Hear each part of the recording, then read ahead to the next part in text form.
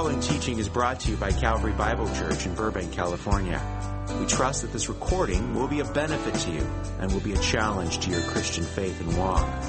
For more information about Calvary Bible Church, see our website at calvarybiblechurch.org or call us at 818-556-4840.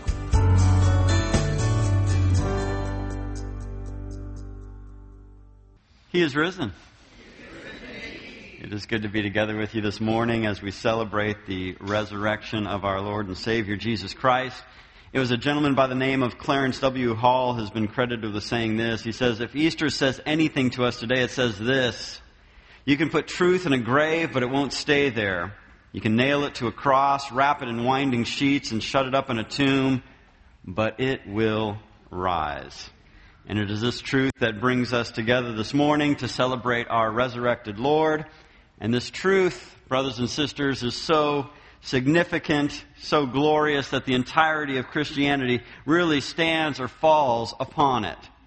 If Jesus claimed that he was going to do this, and he does it, then you and I need to follow this Jesus. And he made it very clear that he came to die. He came to offer his life up. This wasn't something that was shrouded in mystery. This was something that he clearly spoke to everybody that he came in contact with. In fact, in Matthew 12:40, we hear Jesus speak these words to some scribes and Pharisees. He says this, he says, "For just as Jonah was there 3 days and 3 nights in the belly of the sea monster, so will the Son of Man be 3 days and 3 nights in the heart of the earth." In Matthew 17:22 through 23, we hear Jesus speak these words to his disciples. "The Son of Man is going to be delivered into the hands of men, and they will kill him, and he will be raised on the 3rd day." And again, in Matthew 20:18 through 19, we hear Jesus speak these words to his disciples as they set off for Jerusalem in the Passover celebration.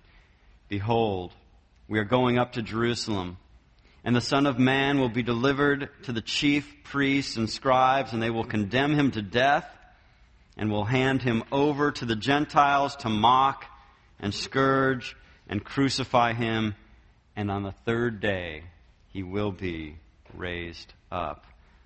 Again, to put it as simply as possible, Jesus came to die. There was no secret about this. This was not some unknown event that nobody foresaw. This isn't something that caught Jesus himself off guard. Jesus knew it was going to happen, and he told his disciples it was going to happen. He even told the people that wanted to kill him that it was going to happen. And because it did happen, just like Jesus said that it would, we can trust in the fact that Jesus is who he says he is.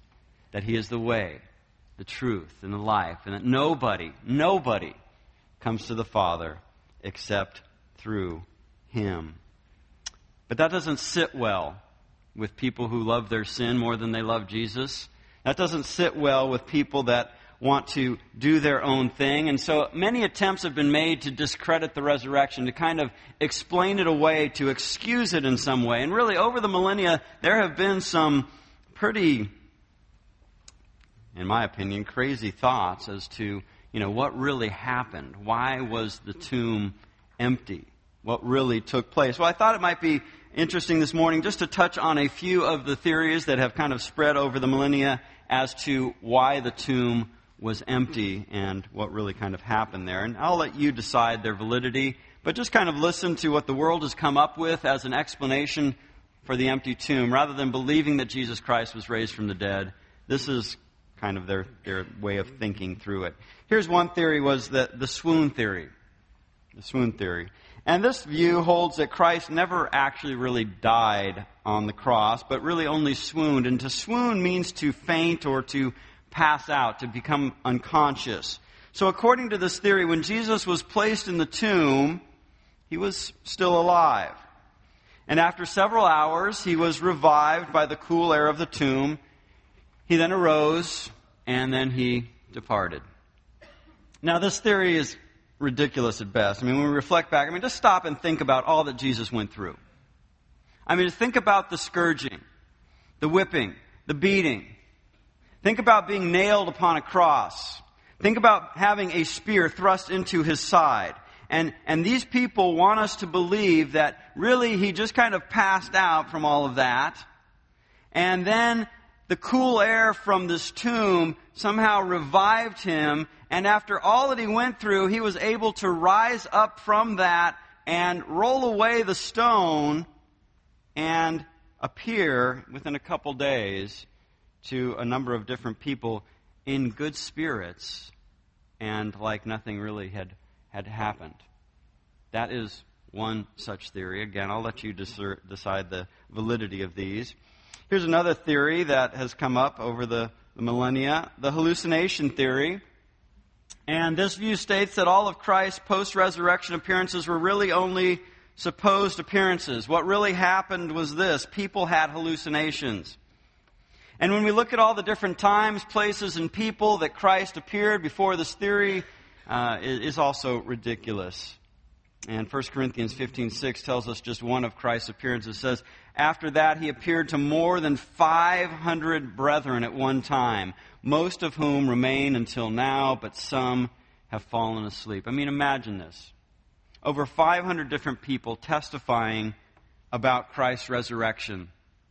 I mean, usually if you can get 3 to 4 people, any lawyer would say, you know what, you've got a pretty good case. If you've got 3 or 4 people that can kind of come up with the same story and say the same things, and they would say you've got a good chance of winning that case. Try having 500. And now, according to this theory, you're going to try to discount these witnesses by saying that their seeing Jesus was nothing more than a hallucination? I mean, never mind that the stories all matched, that they all had the same details and descriptions of Christ's appearance. Paul, in writing to the Corinthians, basically says, look, if you have any questions regarding Jesus' resurrection, regarding the accuracy of Christ's resurrection, just go and talk with the people.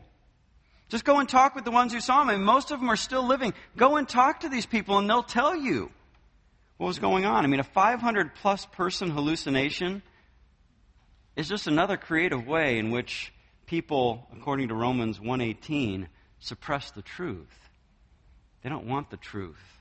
And so they come up with a 500-plus person hallucination. Well, here's another theory, the wrong tomb theory. Now, in this theory, the empty tomb is explained by the fact that the women who went to Jesus' tomb went to the wrong one. I mean, he was actually buried in another tomb. And since all of the tombs, back then they looked very similar, so, it was very easy to mix them up, and they just simply made a mistake. Well, this theory is so ridiculous, I almost hesitate to waste any time on discussing it. But I mean, really, if they'd had gone to the wrong tomb, couldn't Joseph of Arimathea just simply said, hey guys, you know what? You went to the wrong tomb. Here it is right here. You guys just missed it. But he didn't do that. And after all of this time, nobody was able to go to the tomb of Joseph of Arimathea and show that these people went to the wrong tomb to clear everything up. They had indeed gone to the right tomb, and it was empty. But this is another effort that people make to suppress the truth. Another theory is this, the theory of the theft theory. Now, in this view, it's understood that the disciples came during the night and stole the body from the tomb. And this theory probably has the greatest following, but under closer examination, I think we can too see that this is just as ridiculous as the others. Open up your Bibles with me, if you would, to Matthew 27. And in Matthew 27, verses 62 through 66, we're going to see what the Word of God has to say here. So in Matthew 27, 62 through 66, it says this. It says, now on the next day, the day after the preparation, the chief priests and the Pharisees gathered together with Pilate and said, Sir, we remember that when he was still alive, that deceiver said, after 3 days I am to rise again. Therefore give orders for the grave to be made secure until the 3rd day. Otherwise his disciples may come and steal him away and say to the people, he has risen from the dead, and the last deception will be worse than the first. Pilate said to them, you have a guard, go, make it as secure as you know how. And they went and made the grave secure, and along with the guard they set a seal on the stone. Now in this text, we see that the graveside was secured by the Roman guard. Now, if we remember back to the Garden of Gethsemane, Jesus had all of his disciples there with him, and he was arrested. And then in Matthew 26:56, he tells us that all of the disciples left him and fled. Now, in that group of disciples, even Peter, the bravest, the most outspoken of the disciples, turned and denied Christ. In fact, we're told that he denied Christ 3 times. And this wasn't even in the garden where people had some weapons and things. This was standing before some servant girls and some people without weapons. So to think that all of a sudden this timid, this dispersed, frightened group of disciples would gather the courage to go up against some Roman soldiers who were fully armed, who were given all of the authority to secure the gravesite, seems a little far-fetched. And if you stop and think about it, these disciples weren't capable of pulling off a theft like this. Matthew 28:11 through 15 tells us of the conspiracy that was really drawn up by the chief priests. They instructed the soldiers to say that they were asleep when Jesus' disciples came and stole the body. Now, stop and think about that for a minute. They're asleep. How did they know who stole Jesus' body? How did they know it was the disciples that did that if they are supposedly asleep? I mean, when we look at these theories and we look at these things, we see that they are all full of holes and they really don't add up and they really don't make any kind of logical sense. The truth of the matter is that no theory can explain the empty tomb. And unless you can explain away the empty tomb, you cannot explain away the resurrection. And if you cannot explain away the resurrection, then you cannot reject the claims and the teachings of Jesus. See, the Apostle Paul understood the implications of the resurrection, and that is why he wrote these words that are found in 1 Corinthians 15:27, and this is where we're going to spend the rest of our time together this morning. So go ahead and flip on over to 1 Corinthians 15:12 through 17. This is what the Word of God says. Now, if Christ is preached that he has been raised from the dead, how do some among you say that there is no resurrection of the dead?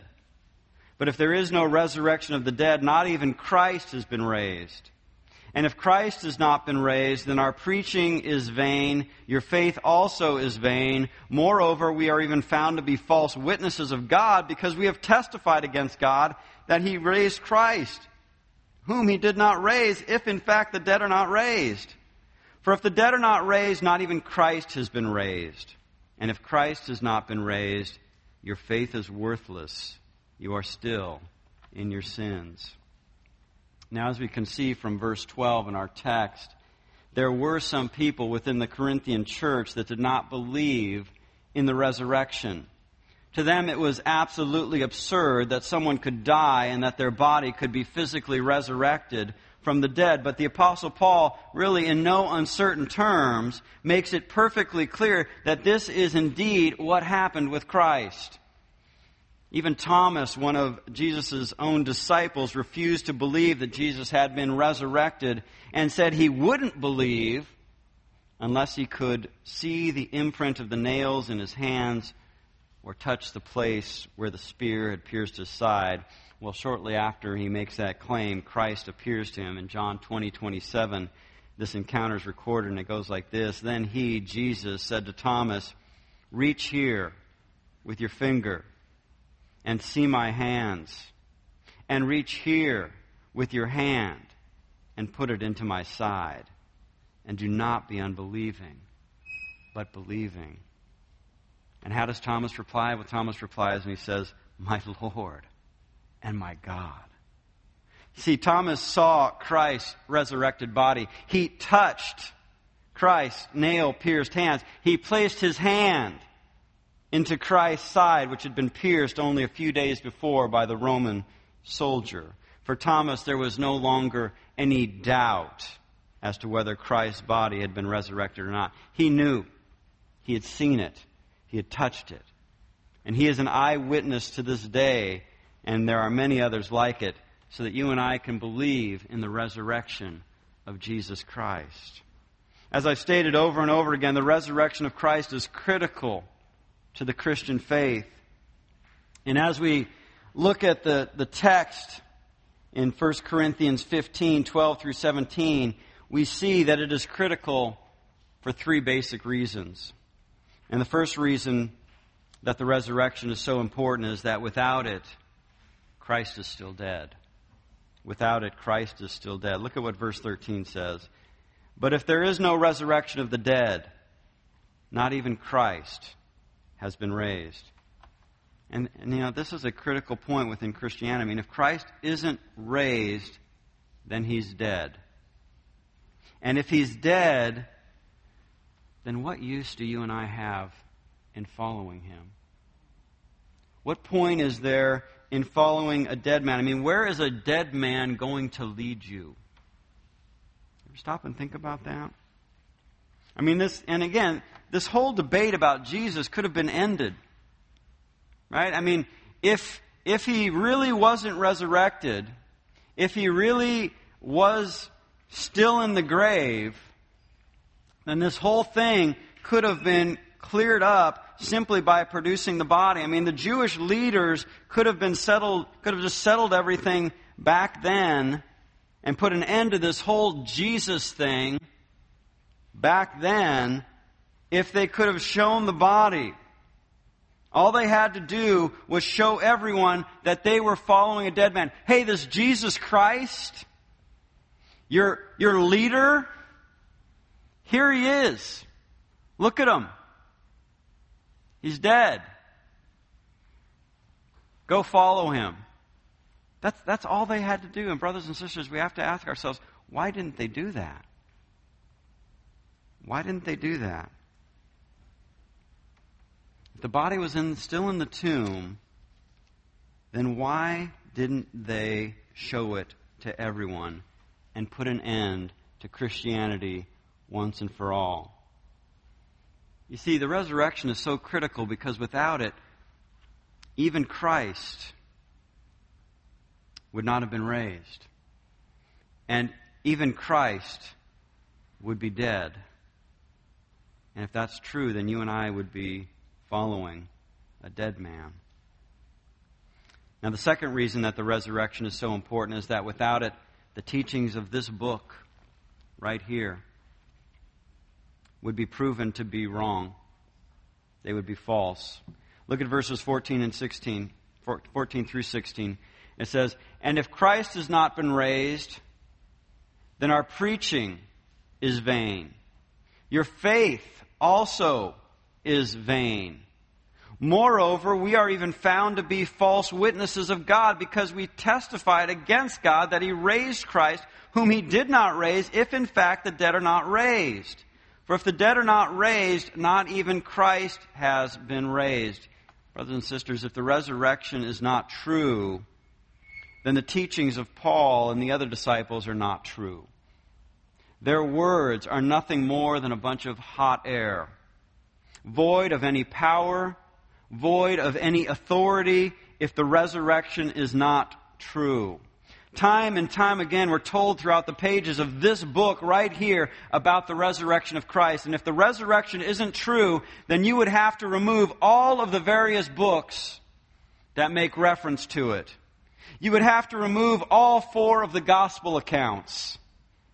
The book of Acts, Romans, 1 Corinthians, Philippians, 2 Timothy, Hebrews, 1 Peter, and the book of Revelation. All of these talk about the resurrection of Christ. All of them testify of the power of God. All of them offer us great hope to those who put their faith in the risen Savior, the resurrected Lord. This book that we call the Bible is grounded in the resurrection. And if you take that away, you take away the authority of this book as well.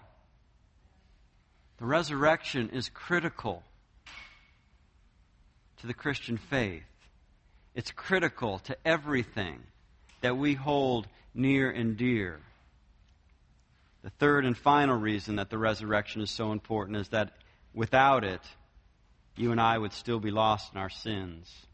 Let's look at what verse 17 has to say. And if Christ has not been raised, your faith is worthless. You are still in your sins. Without the resurrection, the Christian faith is worthless. Paul tells us that if the resurrection is not true, then Christians are the people that are to be, of all people, the most pitied people. I mean, if you take away the resurrection, you take away the very heart and soul of the Christian faith. The resurrection is central to this faith. A dead Christ is a powerless Christ. And thus, his followers are powerless. But, oh, brothers and sisters, a resurrected Christ, that's a whole other story. Right? A resurrected Christ is a God that is full of power.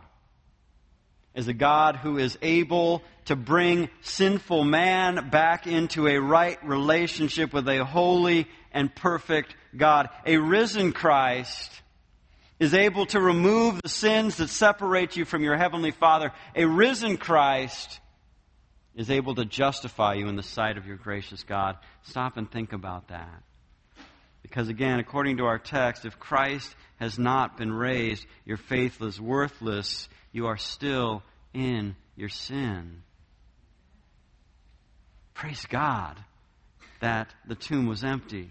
Praise God that that Jesus Christ has been resurrected. Praise God that through this, you and I now have the power, through God's Holy Spirit, to walk in a newness of life. That we don't have to be the same people that we once were. That God has called us out from the darkness and into the kingdom of light. And we now have this hope to live in this new life because of the resurrection. Praise God for that, brothers and sisters.